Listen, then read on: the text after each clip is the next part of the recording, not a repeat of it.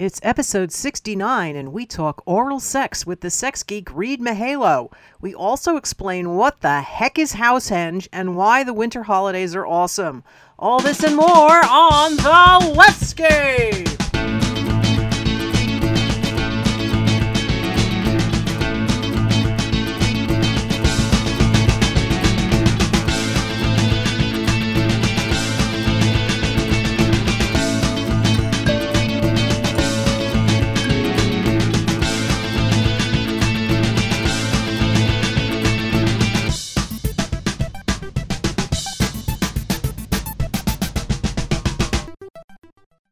Hi, this is Wendy Sheridan, and you are listening to The Leftscape, the shape of progressive conversation.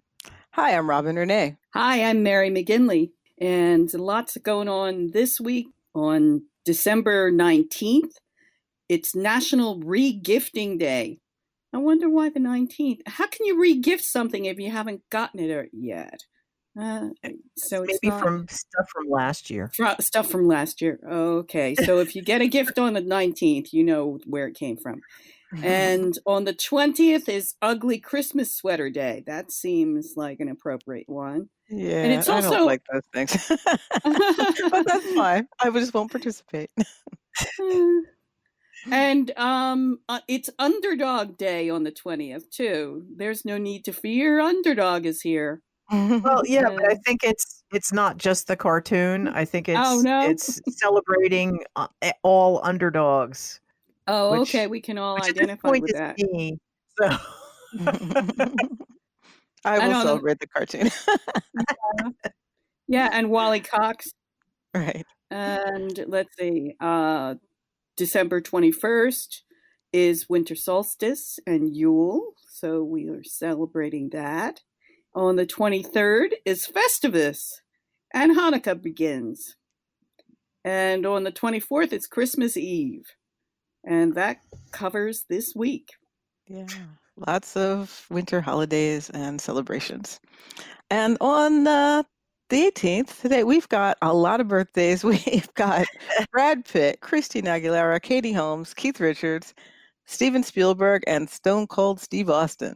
So that's a lot of folks for today's birthdays. The 19th, it is Alyssa Milano and Gibi ASMR, who is another ASMR star on YouTube, which is really kind of a fascinating phenomenon. I really think that's interesting. So they make weird noises? Is that they make weird whispery videos on themes of various types. And I think GB does some costumes and is like plays different characters and creates these like little scenarios, which is interesting. Yeah. It's I don't know. It's a genre. And on the 20th, it is Peter Criss's birthday, formerly of Kiss. On the 21st, Jane Fonda, Samuel L. Jackson, and Frank Zappa, who passed away in 1993. I used to go to an annual Frank Zappa's birthday party put on by a friend of mine who now does a big, very, very great Zappa cover band called Project Object. So, and I would like to get Andre on the show one day. That is a goal. So, is that in Philly? They perform all over the place. Ah, yeah. Okay. But the party used to be in New Brunswick. That's sort of where that was sort of the genesis of the band. I'm just impressed that anybody wants to even attempt doing Frank Zappa covers. You need some serious chops to be able to do that. They're amazingly impressive, and sometimes members of the Mothers of Invention will play with them. Oh, that's even too cooler. So it's cool. They're the real deal, definitely. The 22nd is the birthday of Meghan Trainor. It's all about the bass. On the 23rd, it's Eddie Vedder and the Naked Cowboy, who was and he may still perform in New York City. He would kind of show up in his cowboy boots, hat, and pair of very small underwear and play guitar and things on the streets of New York City. Usually around Times Square, right? Yeah. He was at Times Square. Just legally dressed cowboy. Exactly. Exactly. And on the 24th, Christmas Eve, it's the birthday of Ricky Martin and Lemmy from Motorhead. Rest in peace, Lemmy. So those are the birthdays. Cool. And up next is all the news we can handle.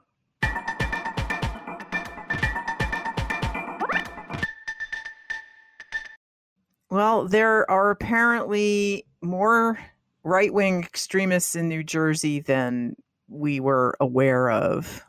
And oh boy. There was an article in The Independent this week talking about 2 individuals who were separately arrested in Sussex County, New Jersey, which is up in the northwest, right? Yeah. Isn't that where that is? It's like on the border with Pennsylvania. That explains I'm it. asking. I think so. I think that's right. Yeah. Yeah. Okay. They don't know each other, and they don't seem to be connected to each other. And one of them was a young guy of 25 who was picked up on an illegal weapons charge after he posted pictures of his girlfriend wearing some Nazi paraphernalia he sent this picture to her boss or to her workplace. And so she reported him to the police. And the other guy, who was also picked up on illegal weapons charges, was discovered because he was in a car accident and the state police noticed these weapons in his car. Oh, this is scary. Yeah, it is. They're scattered all over the state. I kind of thought they were more concentrated in way South Jersey, like Island area. Yeah, and down around. There's that, but I mean, there was the guy who had the hate music label in oh yeah. I want to say it's not Mount Holly. I know that's South Jersey. Yeah, South Jersey also, different area. South Jersey. Right. And there was but in North Jersey there was the guy who wanted the ShopRite to make the cake that said "Happy Birthday Adolf Hitler" because he had named his kids like Adolf and Himmler. That was also South Jersey. That was North, I think. Oh, was it? Okay. Yeah. That's the guy that got his. We're debating about North versus South. It's just Jersey. It's just Jersey. All right. The other thing is, since the federal government is concentrating more on the issue of Muslim terrorists and terrorists from outside the country, they've been ignoring internal domestic terrorism and leaving it up to the states. And we have like this big intelligence hole now because the states aren't there is no national database anymore that's current. So if there's stuff happening in another state or in different states that nobody's sitting there looking to see if there's connections between the incidents, and that anti-Semitic and racist incidents have been on the rise since our current administration took office. So what can we do about that? If you see something, say something. Yes, and also I don't know how much influence we have with the DOJ at this point or with the FBI, because that's in the executive branch and I don't think they really care. I think they're encouraging it in some way, but there needs to be a refocusing of our priorities on who we're looking at in terms of terrorism. Yeah. That's my opinion anyway. Yeah. And I think that, there have been neighborhoods that get like leaflets from right-wing organizations and things like that. And I think if there's a public outcry about it and don't just let it slide, like, oh, just ignore them or whatever, I think at least if there are people getting radicalized, be it by taking the extremes from Breitbart or YouTube or whatever, at least making a visible opposition to that people can also see that this is not acceptable to like the grand majority of us. I think that really helps, By the way, that the music label I was thinking of is Mice Trap Records, and they were in Maple Shade, New Jersey, and I believe they closed down, but you never know. that was the word a while back. Okay. So that is a weird.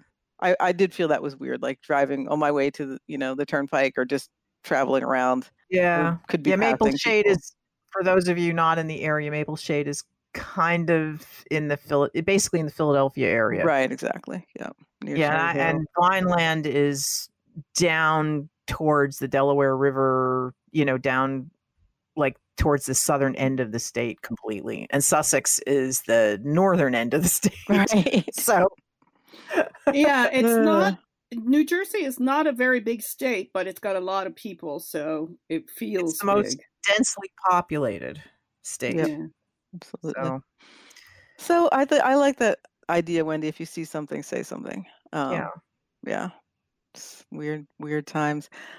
Speaking of weird times, the Judiciary Committee report on impeachment has come out, and that is basically it sets the framework for what impeachment is, what qualifies to be looked at for impeachment of the president, and it's like a real sort of background informational document that talks about all these things, because I think one of the arguments has been like, this is completely invalid, bogus, whatever, and this really lays out why it is very much part of the Constitution and what that means and why that's happening.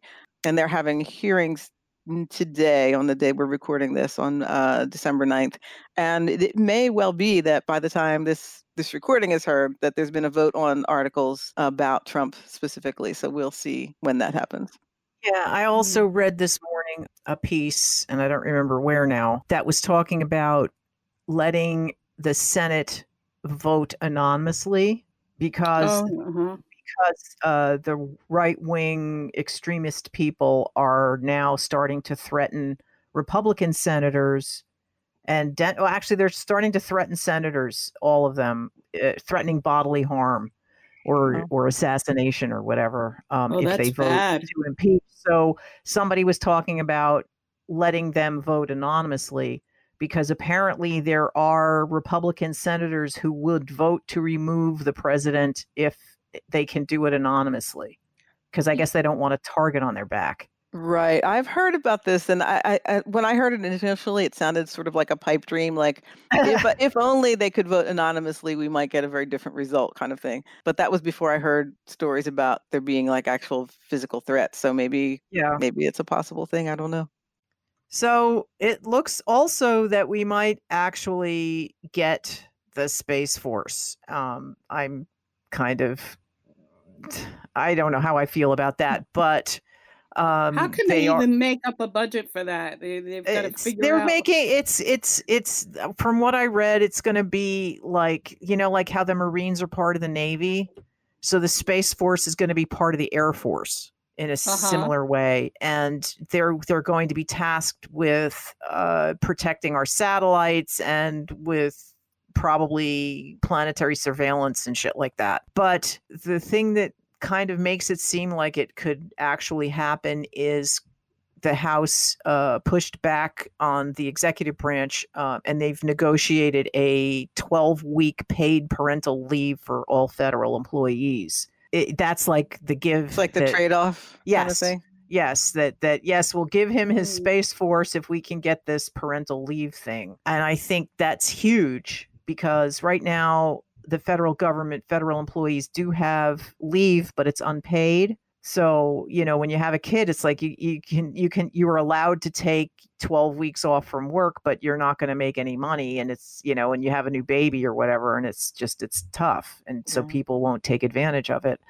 And I think it will help incentivize younger people to join the federal government, which is mostly consisting of older people now. So they're all going to be retiring, and then there won't be enough bureaucrats, which I guess the president really likes, because he wants to completely dismantle the government. But there's stuff that the government does that we actually need. So yeah, I think government is basically a good idea. We can keep it in check, keep it in balance. And so the 12-week parental leave will definitely be a nice employee benefit for work for the government that would, make up for the disadvantages of working for the government, which is generally lower wages than you would get out in the commercial sector, in the private sector rather. But they do have way better job security. I will say that. I mean, my dad worked for the federal government for 45 years. So, So that's another, evolving thing. The Space Force isn't going to be, a bunch of astronauts in Star Trek and stuff. It's really hard not to picture it that way. I know. It's really, you wanted the Up in the Air Junior Birdmen song is kind of playing through my head when I hear talk about a Space Force. But it's just another military branch that will be concerned with things in low Earth orbit.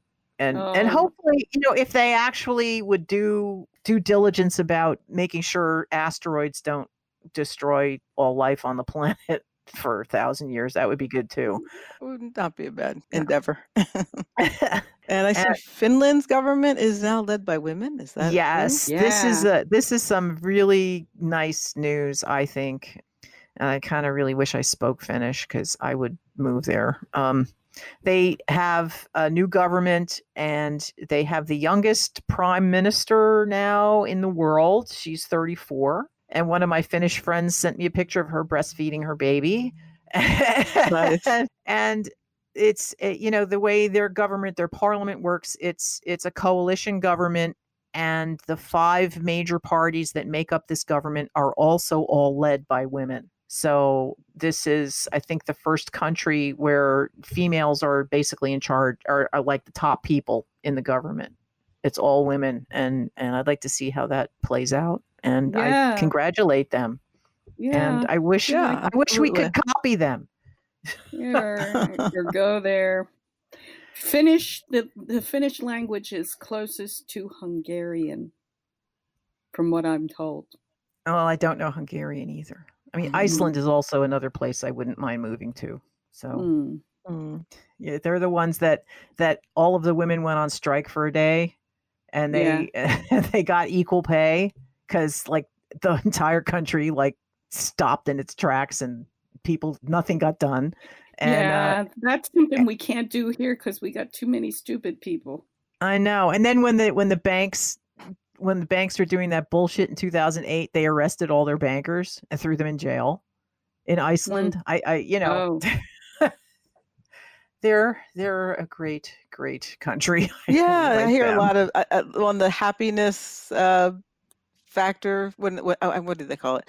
They do a poll at like or whatever. They take a bunch of how many people parameters to decide how happy people are in various countries, and those countries tend to come out pretty close to number one. All the time, that whole sort of region. So interesting. We have a lot of stuff here, but we've got a lot of worries and a lot of things that lend itself to not being really feeling well sometimes. So it's, we could learn a lot for sure. Yeah.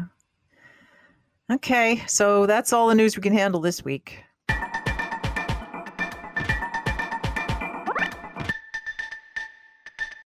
Yo, what up? This is the poet known as Analysis, and you're listening to The Leftscape, the shape of progressive conversation. This is what you need. Don't miss an episode. Sex is awesome, and we talk about why in our December exclusive Patreon segment, Knowing and Being at Ease with Your Sexual Self. Join us on Patreon at patreon.com/leftscape for as little as $1 per month. That's patreon.com/leftscape. We hope to see you there.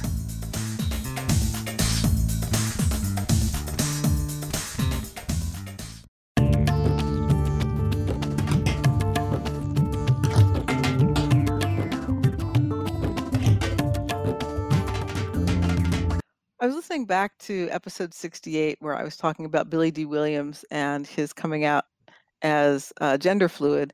And I noticed my own language during what I was talking about, and I just wanted to say that I was aware of it, that I was reading quotes from him talking about him, referring to himself and herself.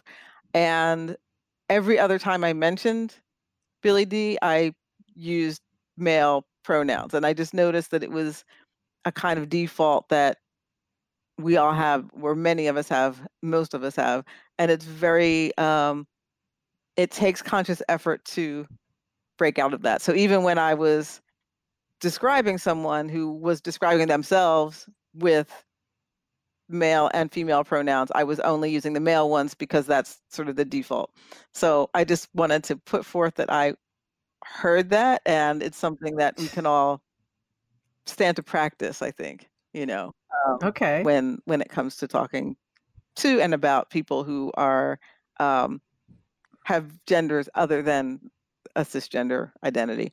That said, apparently Billy D, who I suppose I can say him now without reservation, has come out and said that he basically rescinded the last statement, saying that, well, he definitely thinks of himself as a man, and he's not gay, and all these other things. Which, of course, because people identity and gender identity are different things anyway. But the article basically said that he didn't really understand what gender fluid meant, and that when he read about what it meant, he's said, "That's not who I am." Okay. So he was talking more about the internal animus that we all have, regardless of our gender identity or expression. I think that everybody has I think both of those in them, right? I mean that's so I need clarification. Yeah, I think it's like we're sort of like yin yang or something, or we have different aspects to ourselves, and you know what? It seems to me too. Oh, I'm sorry. That people are thinking about, oh, I have aspects of myself that are considered more masculine or more feminine. And it really has to do with why is such a thing considered masculine or feminine? There's more fluidity to that, like. Yeah, no, I think you're right. It's definitely something that we can all think about, but there is a difference, at least in my experience, between questioning why something is considered one thing or the other in society, and having sort of like a real inner sense of who you are as a being, which may or may not match what people assume you to be. And I think that, at least for me, that's where really using a new term for gender identity comes in. So I don't know what to think about Billy D here. It's I know that sometimes people get so much backlash that they find it easier to just kind of retreat back into a closet, It could be that maybe his, the language that is being used currently to describe gender is not. He did say in this sort of follow-up article that he wasn't familiar with that term, gender fluidity, so maybe he didn't understand what was being talked about or something. I don't know. I don't know what to say. I feel bad. I'm always happy when someone comes out, so I'm a little bit dismayed when they go back in the closet. But that's what is I mean, said. If he needed to do that to calm people down and maintain his position, I can understand why he would want to do that. So I do too, and I also, when that is the case, it makes me sad. It's disappointing because the more of us who can speak up, the better for everyone, So yeah, well, I'm more disappointed in if it was like a major negative reaction from his fan base. That's more what I would be disappointed. Yeah, that would be sad. I didn't read any responses, but I could certainly imagine that they were not great. Yeah, from some people. Yeah, and who knows how Disney reacted to that either. So, oh yeah, Disney seems to have a decided preference for their people to not be controversial. Mm-hmm. Oh yeah, they like to control everything. Yeah, so it might have something to do with that too. Who knows? Not us. Right. Oh well.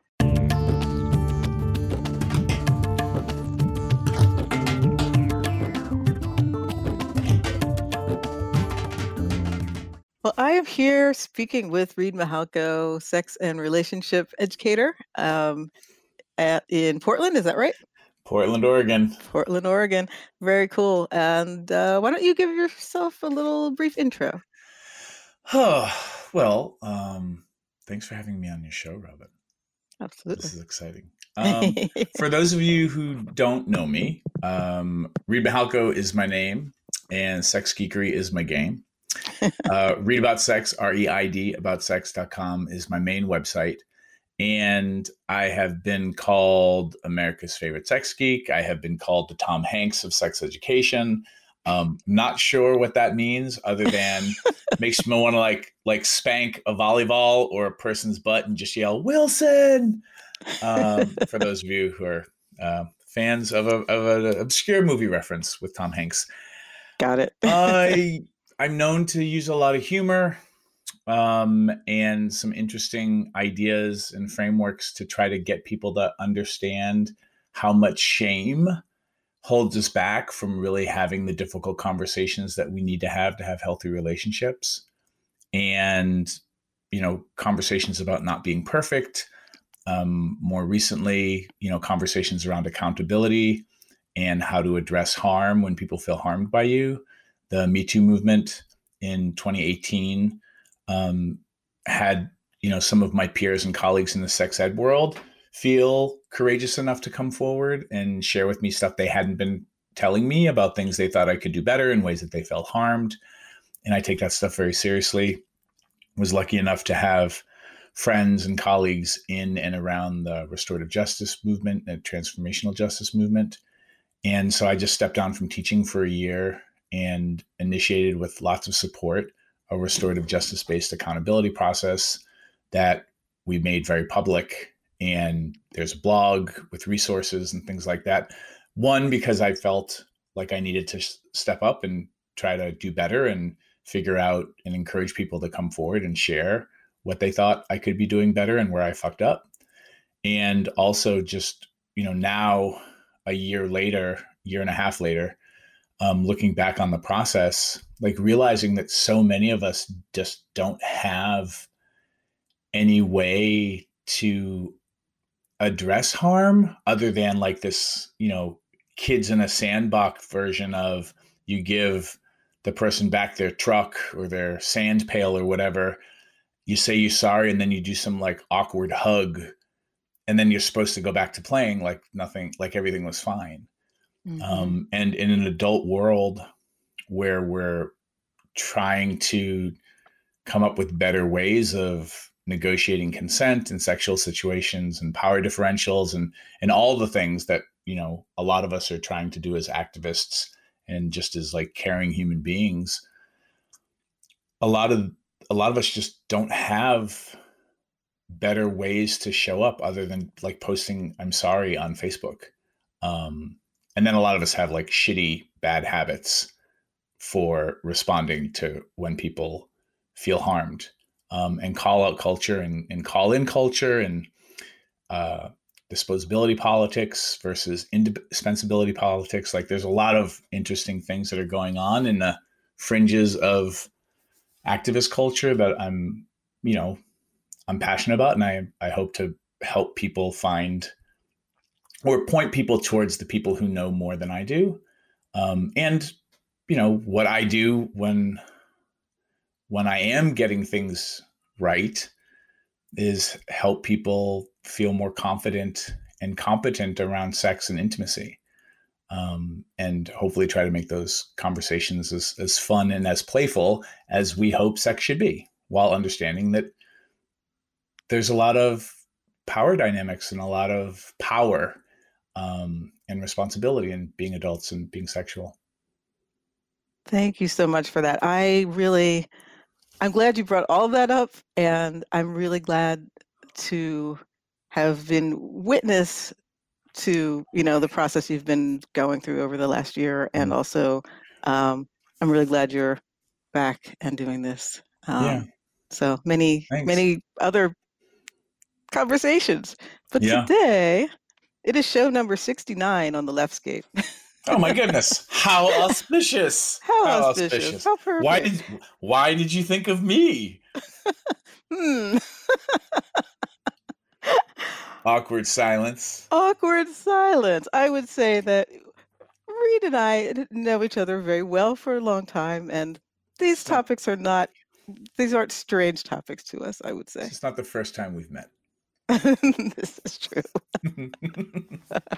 So I want to know, the first thing I want to ask really is, I can remember a time when I think oral sex was much more of a taboo. It was like considered things that dirty people do, or almost like auxiliary to. So this is a podcast. Sex. Did you say oral sex or oral sex?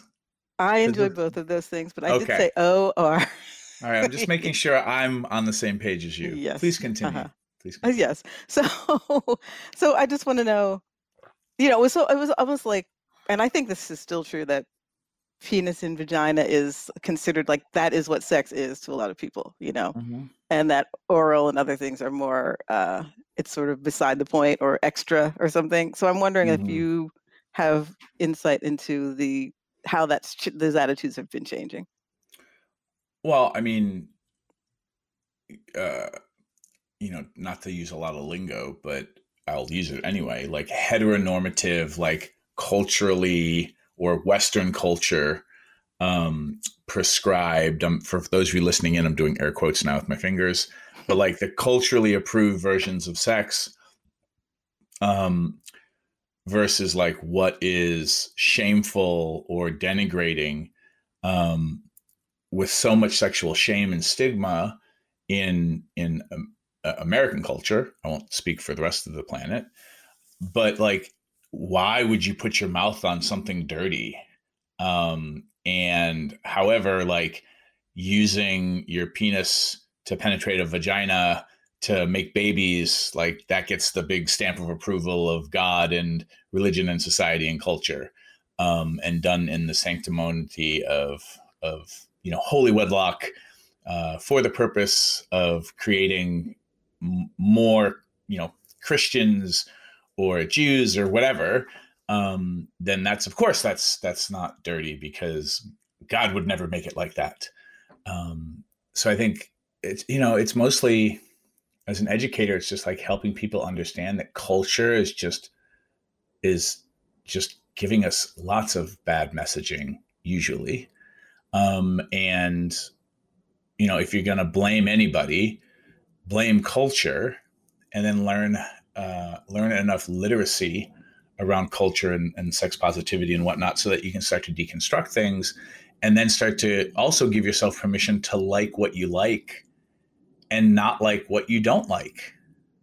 Because American overachievingness has seeped into the bedroom now. So, you kind of get this double whammy of, I'm not supposed to, go down on you because that's shameful, and I'm especially not supposed to do it unless we're married, so that's sinful. And I'm supposed to be the self-actualized, sex positive feminist, all bodies are beautiful and all body parts are beautiful, human being who can, who knows where the clit is and where the frenulum is and can make, anyone come, at the drop of a hat. So how come I don't like eating you out or, blowing you?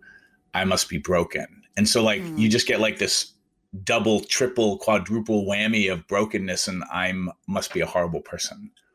So I think all those things are happening for people all at once, and we really need to start unpacking it.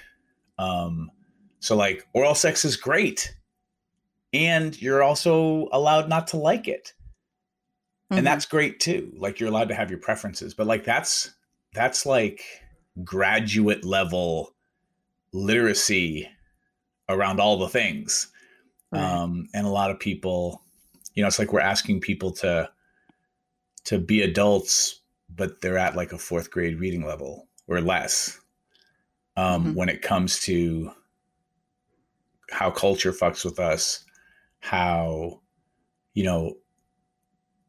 sex negative the world at large is, and also like so many of us don't even know our own bodies, let alone somebody else's body. Yeah. So that seemed like a very deep answer to a simple question. So I feel like now I'm self-conscious. No, it's actually good. We were having a conversation, which I think is on our Patreon feed, about getting to understand your own body and self-expression and self-understanding, and sort of getting through all that stuff. So that was something we were talking about. Robin, where do I find your Patreon feed? Oh, as a matter of fact, you could find it at patreon.com/leftscape. Oh, and there will definitely be a link on the page. So I'll also just shout out for people who want to find the blog about my accountability process. You can go to tinyurl.com/Reid, REID, accountability. I forgot to mention that, and I like to try to point people to those resources. So very good. Thanks a lot. Yeah. So In terms of what you teach, I mean, a lot of it is about understanding the shame that we have and getting to understand yourself and love yourself and know what you want and ask for what you want, all those sorts of things. But I think you also do talk about some techniques and things like that. So I'm wondering what you teach currently about like your approach to oral and what people can do or what they can learn or what people don't know or think about. Yeah. So I teach a lot of different workshops. The joke is I'm a dildo for hire. So put me where you need me. And I get a lot of requests from different communities. And when I teach oral sex, I have a workshop called Blowjob Grad School. And then, I'll come in and co-teach a lot of other classes for folks. And I have an online class called Sex 10X. And also there's another class called Rough Sex for Nice Folks. And so like kind of like grabbing from a bunch of different pieces that I teach through those classes around oral sex and feeling confident and competent at how to understand bodies and then how to create pleasure. The big pieces around oral are really understanding that there's physical sensation that turns people on and kind of gets you aroused or get your partner or partners aroused, and more like tingly, squirmy, heavy breathing. And then there's also what's erotic and what's getting your partner or yourself, getting your brain off, like what's exciting your brain erotically and creating pleasure, not through your senses, but through your thinking, which, ends up getting you squirmy, tingly, heavy breathing. And like starting there so that people can start to like just think about sex from the positions of you've got your genitals and then you also have, the largest erotic organ in your body, which is your brain. And that helps me kind of set up like talking about shame and how we hold ourselves back. And sometimes, we're turned on by what we're ashamed of and all those, cross messaging.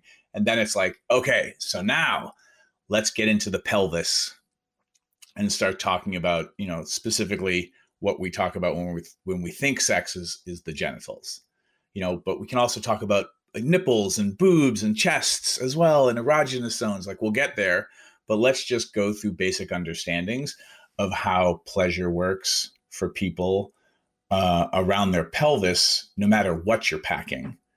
And I just love helping people think about pleasure and how to create sensation that's arousing for bodies. Because once you learn how to think in vulva and vagina, vulva being the sex geek term for the outside, vagina being everything that's on the inside, and when you can start thinking about how the vulva works and the clitoral structure and the erectile tissue underneath the surface, because the clit is like the tip of the iceberg, to as much erectile tissue as there is in a penis, there is in the clitoral erectile tissue system. You just don't see it. Once you can think in vulva and vagina, you're like, oh, okay, now I kind of understand what's going on. And similarly, to understand like how penises work and the erectile tissue. And then for those of us who are penis owners, like understanding how balls work. Because how you treat my penis, if you're treating it like this delicate piece of blown glass that could, fracture at any moment. Hot blown glass. No, that's good. If you're too delicate with my penis, mostly what you're signaling is that you think it's delicate, which means you don't understand my balls, and nuts is where the pain can happen. And so like when you can start to signal to the people that you're playing with, like, I kind of know my way around your genitals, it allows the owner of those genitals often to relax and really receive more pleasure. And so now we've got our foot in the door of like, okay, so how do these things work? The basic, if you had to learn one thing about genitals, period, and I'll make it two things because it's 2 for 1 day here at Leftscape. Lube always use lubrication. Always, when you're touching the actual genitals. Like don't pour lube on somebody's jeans because you're not there yet. But like when you're getting to touch skin, use lube, regardless of if it's a penis or a vulva, because it enhances sensation so much. And then the other piece that I would add to it is start slow. No matter how frenetic and humpy the actual person is, try to slow down so that one, you, the person who's doing the touching, you can kind of get into your own body, which will make you a better listener of somebody else's body. And those two things help so much because we get so much mixed messaging and no literacy education around pornography. And porn is an entertainment medium. It is not an instructional medium. So, we know that we're not supposed to go see the Fast and the Furious and then peel out of the movie lot. Like we were taught, don't drive like Vin Diesel. What we weren't taught was don't fuck like a porn star. So what ends up happening is people are looking to porn to learn how to be better lovers, and trying to look at porn to be a better lover is like trying to watch the Fast and the Furious to become a better driver. Porn, for the most part, is an entertainment medium and needs to look active. And so cunnilingus. Oh my God, porn, don't learn how to do it from that. Yeah, because terrible. It needs to look visual, and right. Real cunnilingus, like good cunnilingus, doesn't look super active because your face, for the most part, is buried in the vulva, and you're kind of using your face to hump the vulva because you understand that there's all this erectile tissue underneath that you want to rock and grind against, gently at first and more forcefully as the person grinds back, because you want to be engaging all that erectile tissue. And you're using your mouth to kind of lock on to where the clit's at, so that then you can play with and stroke and stimulate the clit in ways with your tongue, while you're also humping the vulva with your face and maybe grabbing the ass or stroking the hips or the boobs or the whatevers. And you're doing all that trying to listen to the other person's body to figure out if what you're doing is creating more pleasure for them, or if you're moving further away from pleasure. So like all those things are there.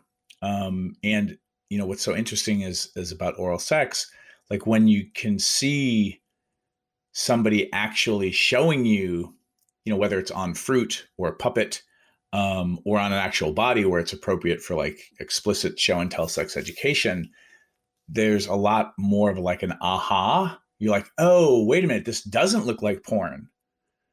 Now with blowjobs, it's a little bit different because sometimes blowjobs do look like porn. But there's a lot of times where playing with penises orally needs to be more gentle and slow, and also include flaccid penises. Like blowjobs and licking and oral sex and hand sex on flaccid penises is really important and healing for those of us who are penis owners, because we're, for the most part, raised that, or when it comes to sex, like we are supposed to always be hard. And that somehow if we're not hard, we're not a man, or we're not sexual. We're not showing our prowess. So like destigmatizing flaccid penises and helping penis owners learn that like there's a lot of pleasure to be had when our penises are flaccid allows us to experience and receive more pleasure when our penises are hard, and allows us like this entire range of pleasure. In a similar way to with vulvas and vaginas, like we're misled to believe that pleasure only comes from penetration. And when you realize that like there's all these nerve endings on the outside of the vulva and the labia and all these fun things that you can do to create yearning and wanting because you're not penetrating. Like you just don't tongue fuck the pussy. There's a time and a place for that, but like there's all these things that can enhance pleasure for the vulva and the vagina owner when you're not making it about penetration. And this is just stuff that we don't talk about at all, or it's talked about in very small areas of the internet and the workshop here and there.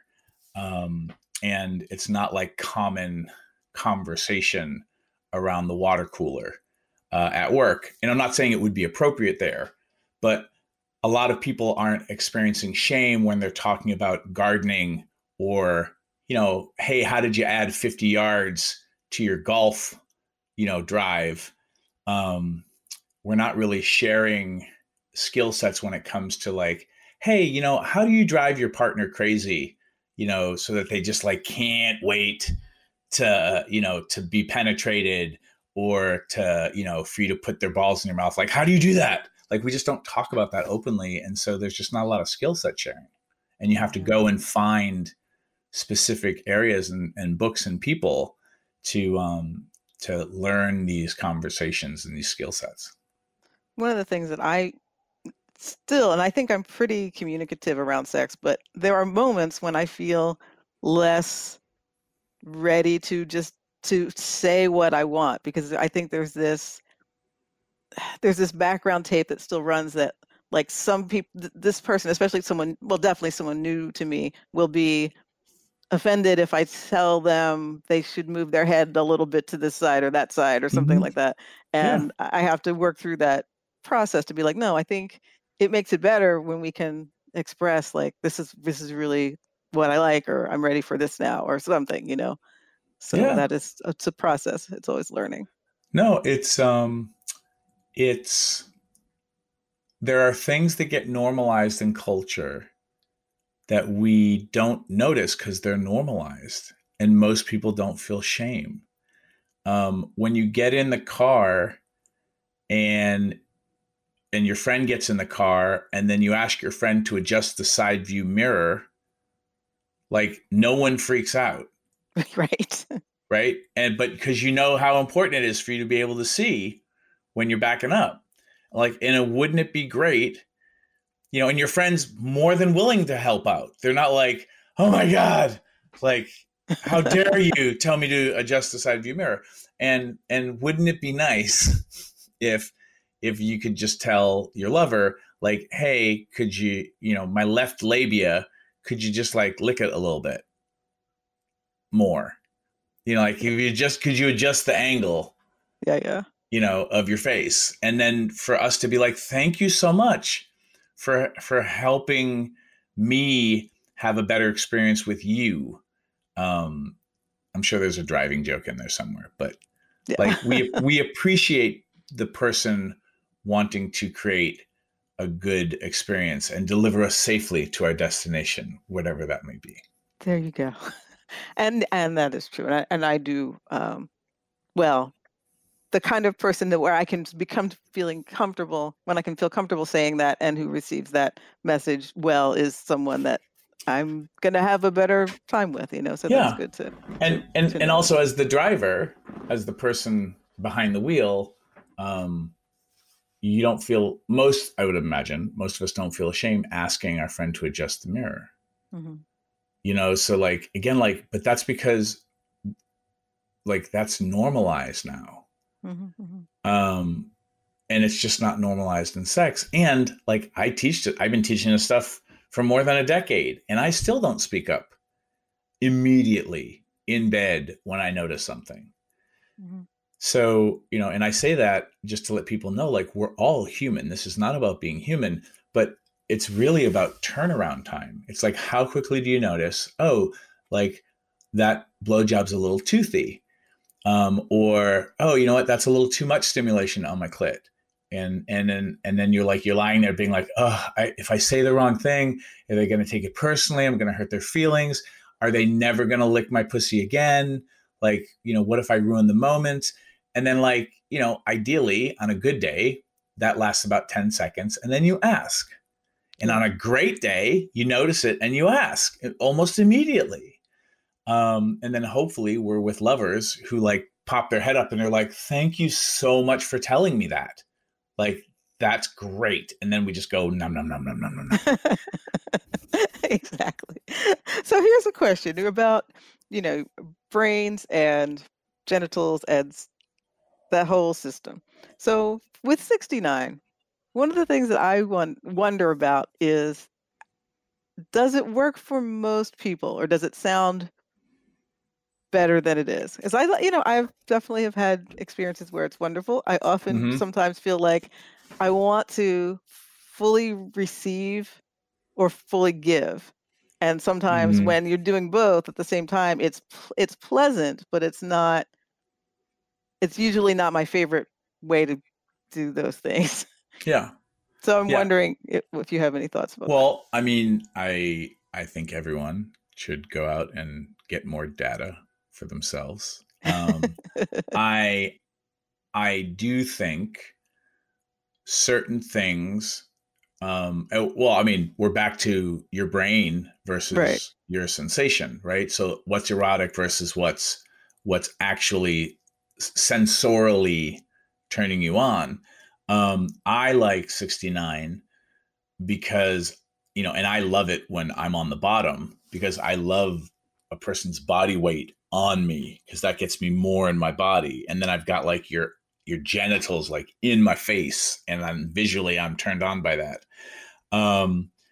And every once in a while it's so hot and so erotic that even if it feels really complicated, like there's too many things going on, it's just so fucking hot. And that's even more exciting when the person who's going down on me in the 69 is just like in it to win it. And then I'm like, oh my God, like they're going for it. And I'm like, that's going to make me go for it. Rawr! And so I think in those moments, the turn on is so great that it's less about the actual sensation, but the sensation's adding to it. So the feedback loop of the brain is what's really right. Like it's boosting it. It's kicking the can down the road of the 69. And I think other things is like we think a 69 has to be a certain way. Like if you just think of the 69 as the position, not the performance.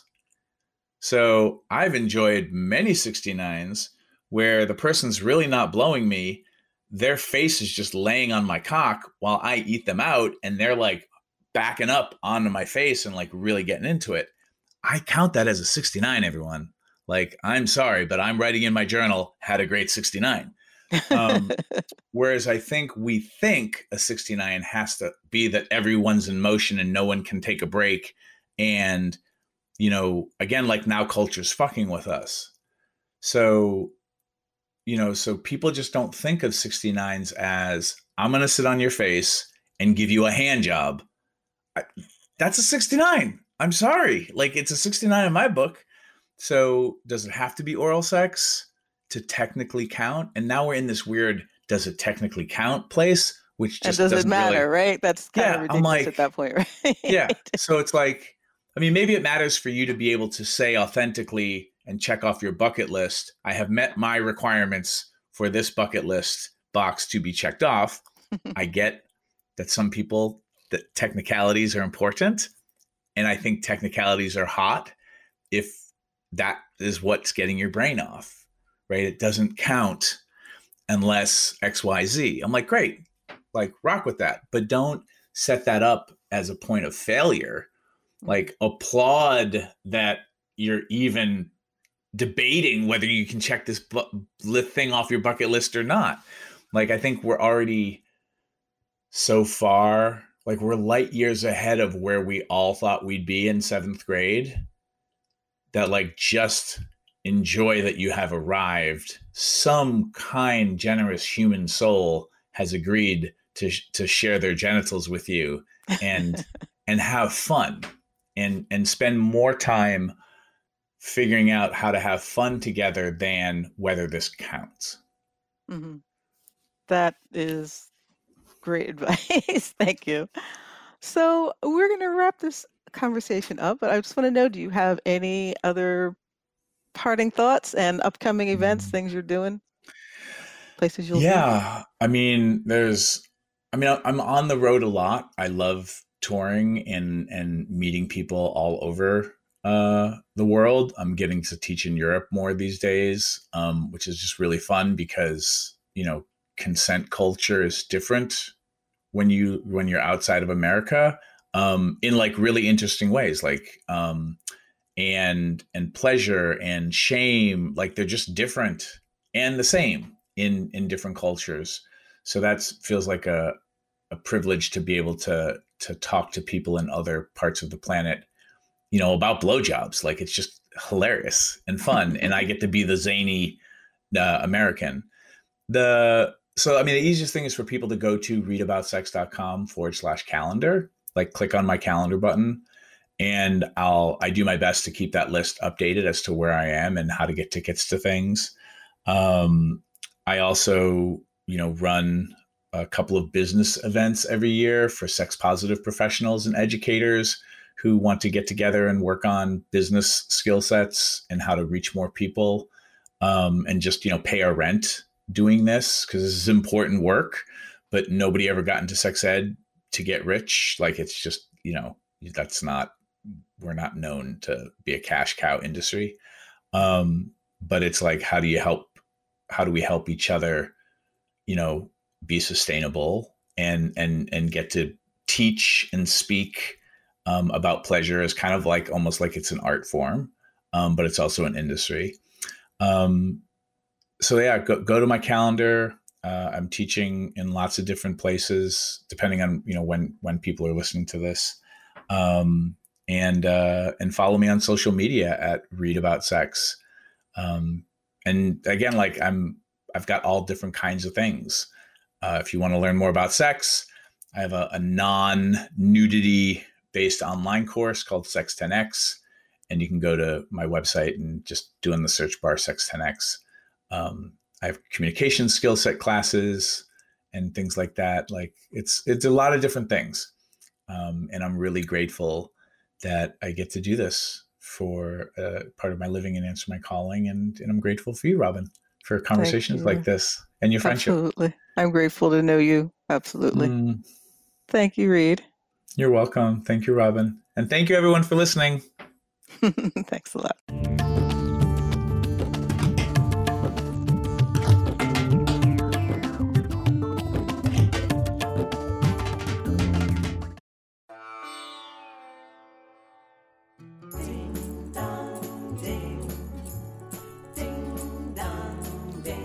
Want to add some alternative holiday music to your playlist to help keep you in the Whamageddon game? I've got some. Hare Krishna Christmas is a holly jolly parody that celebrates the joy of blending holiday traditions, and Almost Had a Holiday is proof that just because your seasonal plans don't quite work out doesn't mean you can't get a happy little pop tune out of it. Go to robinrenee.com and click on music to download Hare Krishna Christmas and Almost Had a Holiday. And if you'd like to give the gift of peace this season, my acoustic kirtan chant CD, This, plus a download code for my mantra pop album, Live Devotion, are available together for only $15. Go to robinrenee.com and click Contact to put in your request. Many thanks for your support all year, and happy holidays, one and all. Have a Hare Krishna Christmas, and in case you don't hear. Wendy here to tell you about my coloring book special offer. You can purchase all 3 of my coloring books for just $35. That's 30% less than if you purchased each book separately. This deal includes the Wendala Coloring Book Volumes 1 and 2 and Harlequin and Other Fantasies Meditative Coloring for Grown-Ups. That's 50 individual pieces to color. Go to wendycards.etsy.com. That's Wendy Cards with a Z, where the shipping is always free. Hello. We at The Leftscape would like to thank everyone who has reached out with sympathy and support for Mary after the recent passing of her husband, Alan Seamuck. Friends of Mary and Alan's began a GoFundMe page to help pay the enormous bills for Alan's hospital stay. That GoFundMe is still open for those who would like to help Mary with all the expenses associated with this very difficult time. If you would like to contribute, you can do so at bit.ly/helpalan. That's bit.ly/helpalan. bit.ly/helpalan. Thank you.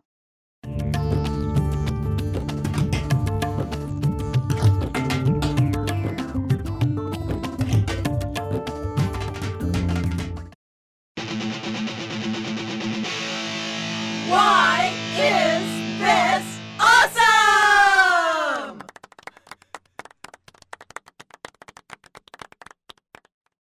Why are the holidays awesome? People complain about them a lot, but there must be some reason why we continue to do this all these centuries. Some reason why we celebrate this time of year. Why do you think that is? And what is awesome about it? I really like choosing the events I go to and having something, so like really sort of being intentional about the people I want to be with. And I get to do that around this time of year. At least for most of the things I do. So I'm fortunate in that way. And I really love having something to celebrate in winter because it's hard for me. I'm such a beach person that I'm like, I just get sort of inward, and I love to be outside when it's warm and all these things. And I really find that bringing light into the space and doing all the rituals that involve light that's a commonality. I think it's warming.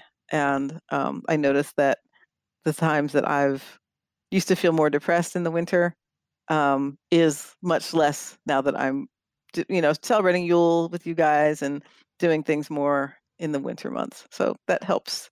And I think that's why we do this as a species, actually. It seems to be part of it. Yeah. I'm trying to think about what I like about the winter holidays, and it's getting harder. No, I do like when I can surround myself with the people that I want to be around. I also find this time of year a good place for renewal, recharging the batteries. I kind of tend to not want to gather with a lot of people during this time of year, especially in the period between Yule or Christmas and the New Year and New Year's, that like 10 days or whatever it is. And that's traditionally for me, that's been when work actually doesn't even, like, I've been in jobs where they're not open during that time. So, you're home, and I appreciate that a lot because I can recharge the batteries and then also start planning for the next year.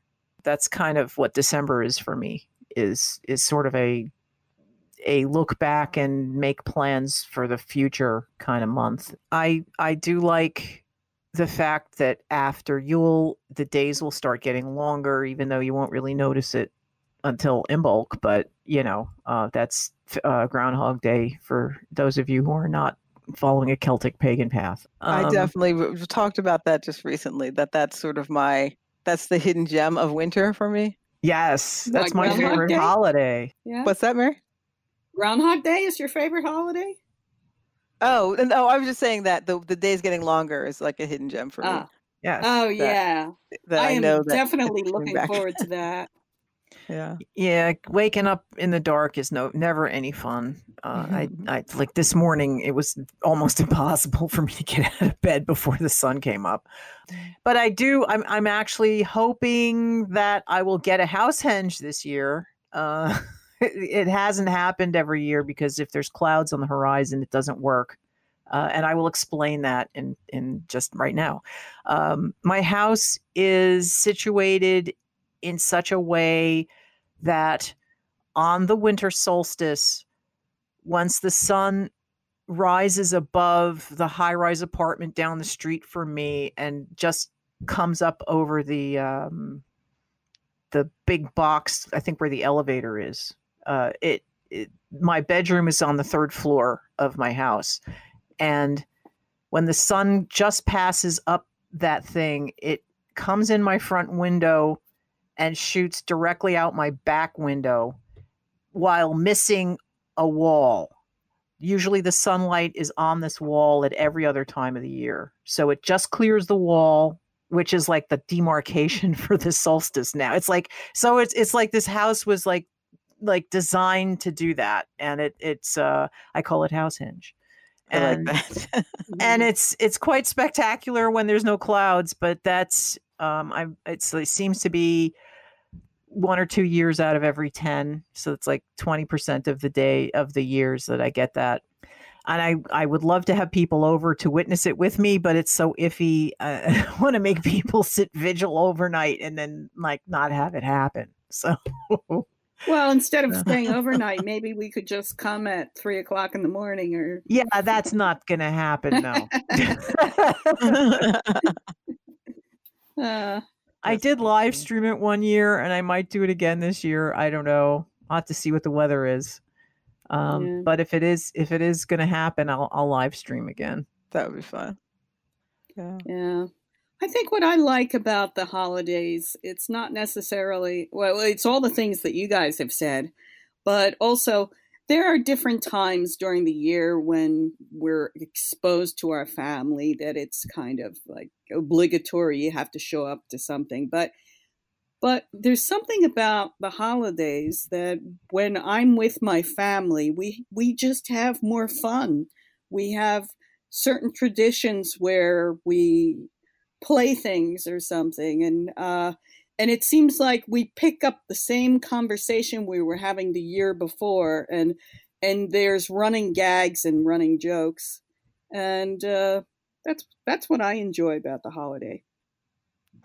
That's cool. What are some of the games you play? Or well, they play this game, and I know everybody hates this game, but my family plays it so well, where everybody brings a gift, right, and the gifts are wrapped up, and people pick cards to see who gets to pick a gift first.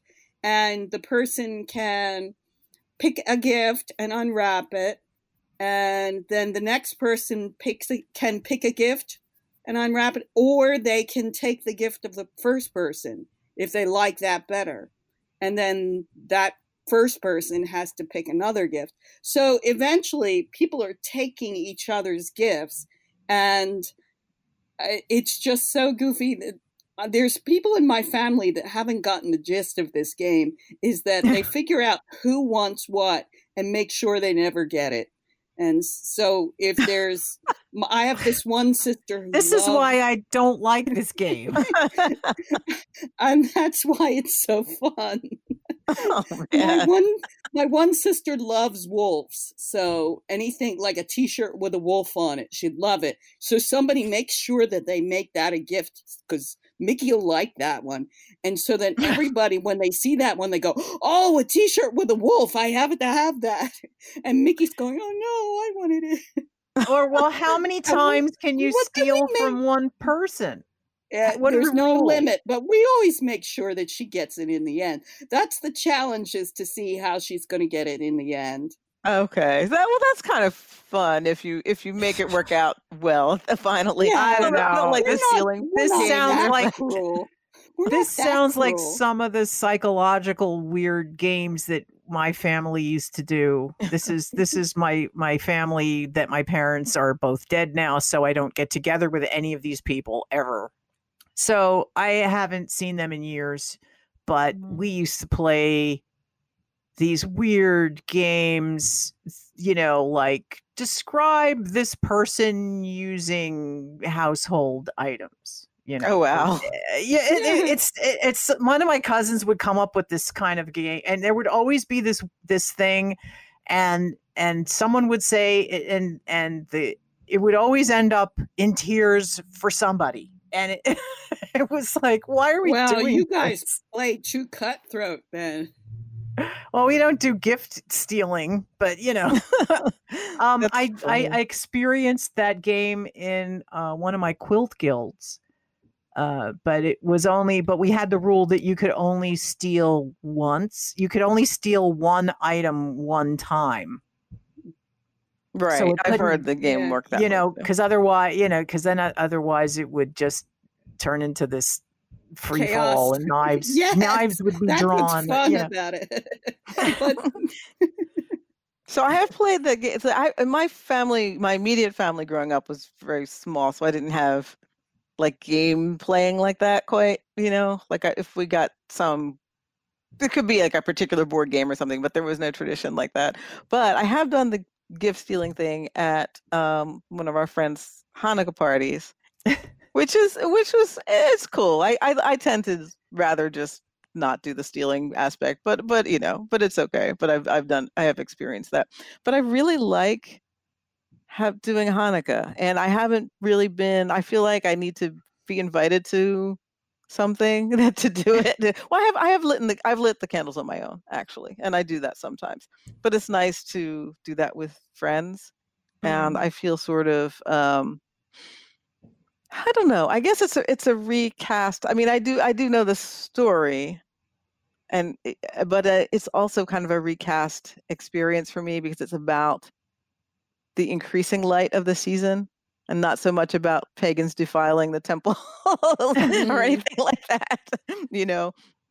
So it's interesting, but I do enjoy that holiday, and it's nice to share. They were the Pharisees that defiled the temple, but I guess they weren't Jews. Weren't the Pharisees considered pagans?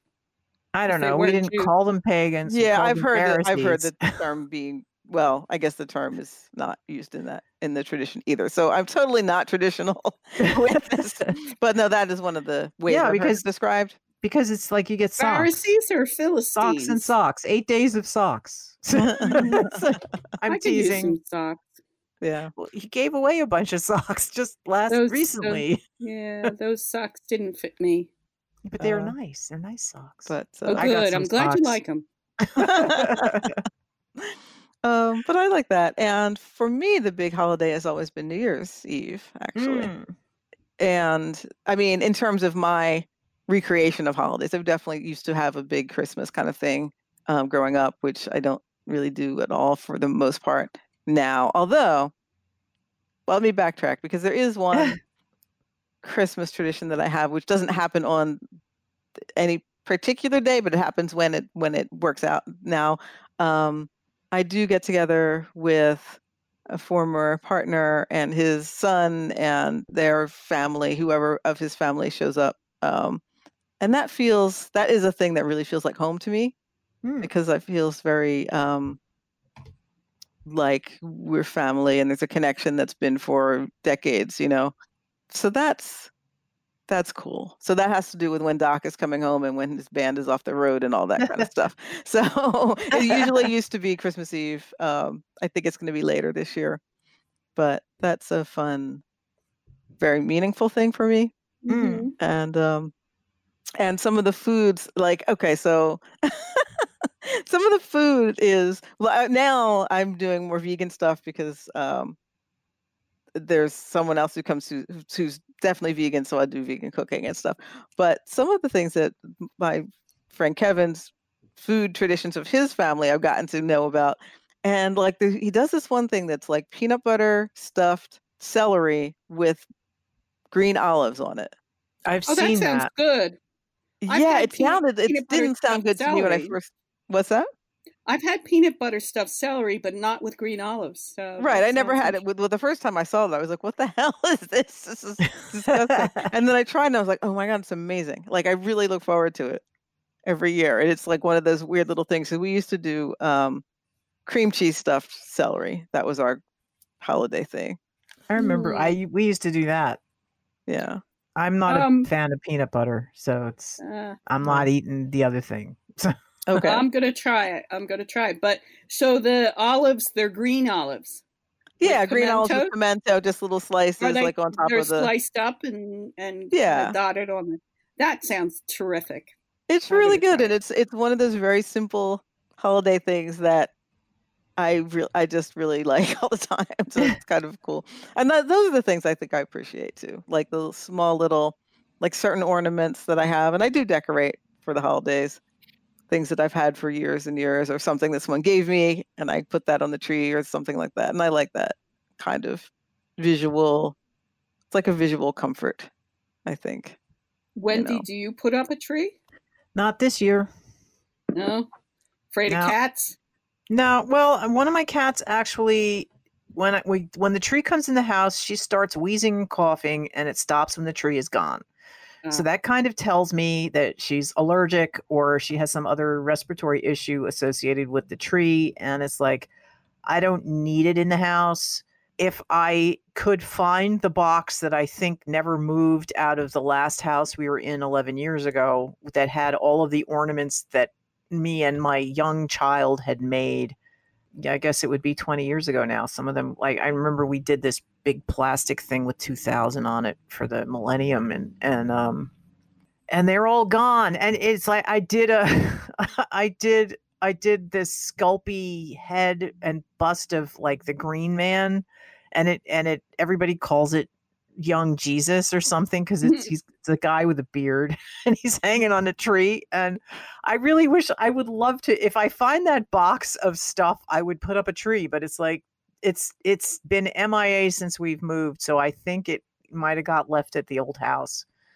And I'm really not thrilled about that. I mean, maybe if and when I move out of here, my heirs after I die and they're closing the place up, they'll find the box of stuff. But I have not seen it in 11 years. Robin, you said that there's certain things you're planning to do. Is there something fun you're planning to do this year? Like go see something or? No. The only other thing that I was thinking about is, well, we talked with Mrs. Cuff in the last episode, and yeah, I had to think about it. Is that correct? I have to think of which episode is which now. Yes. And I like to go over her house and get a small tree for her and help her put up her ornaments and things like that. And that's a fun. That's a fun tradition because my parents and I used to spend time with her and her husband and things like that around the holidays. So it's like a very long-standing, at least at some point, to do something together. So that's something cool. I'm looking forward to. So that's really old school to have neighbors that you've lived next door to for like your whole life. Yeah, it's really cool. And that's one of the things I'm not so excited about having, like, put it this way, like I like this house, I like the land that I have that was my parents'. I would like to be somewhere else a lot of the time. I kind of feel like I need to be somewhere else. It's a mixed blessing for me, and it's kind of a challenge. But that's one thing that I do like, the continuity of knowing a couple people really all my life, and that feels like something that is it's rare, Yeah. So that's a cool thing. And this, I might just have a very quiet New Year's this year. I think I'm prone to throw big parties, but I'm trust challenged in recent years. There are fewer people that I'm certain I want to spend a lot of time around. And in some ways that feels very isolating and kind of scary, but in another way, I'm choosing very cautiously, and which I think is a good thing, and spending time with folks in deciding where and how I want to spend time with people. And I don't know who I'm inviting in that much right now. So I might be doing something very quiet, like just doing some writing on New Year's Eve, and maybe something New Year's Day. Maybe I might invite some people over for something casual. So that's different for me. Or at least it's been a very long time since I've done something like that. But I don't know. Yeah. That could all change by the next time you talk to me. But I think that's happening. So it's but as you said, it being a time of kind of reassessment and coming into a new place for the new year. Like I do a lot of that at Samhain, emotionally, mentally, but also, I mean, because the sort of secular tradition of the new year happens now, in January, then I have that too. So I'll be sort of figuring out what's next. Cool.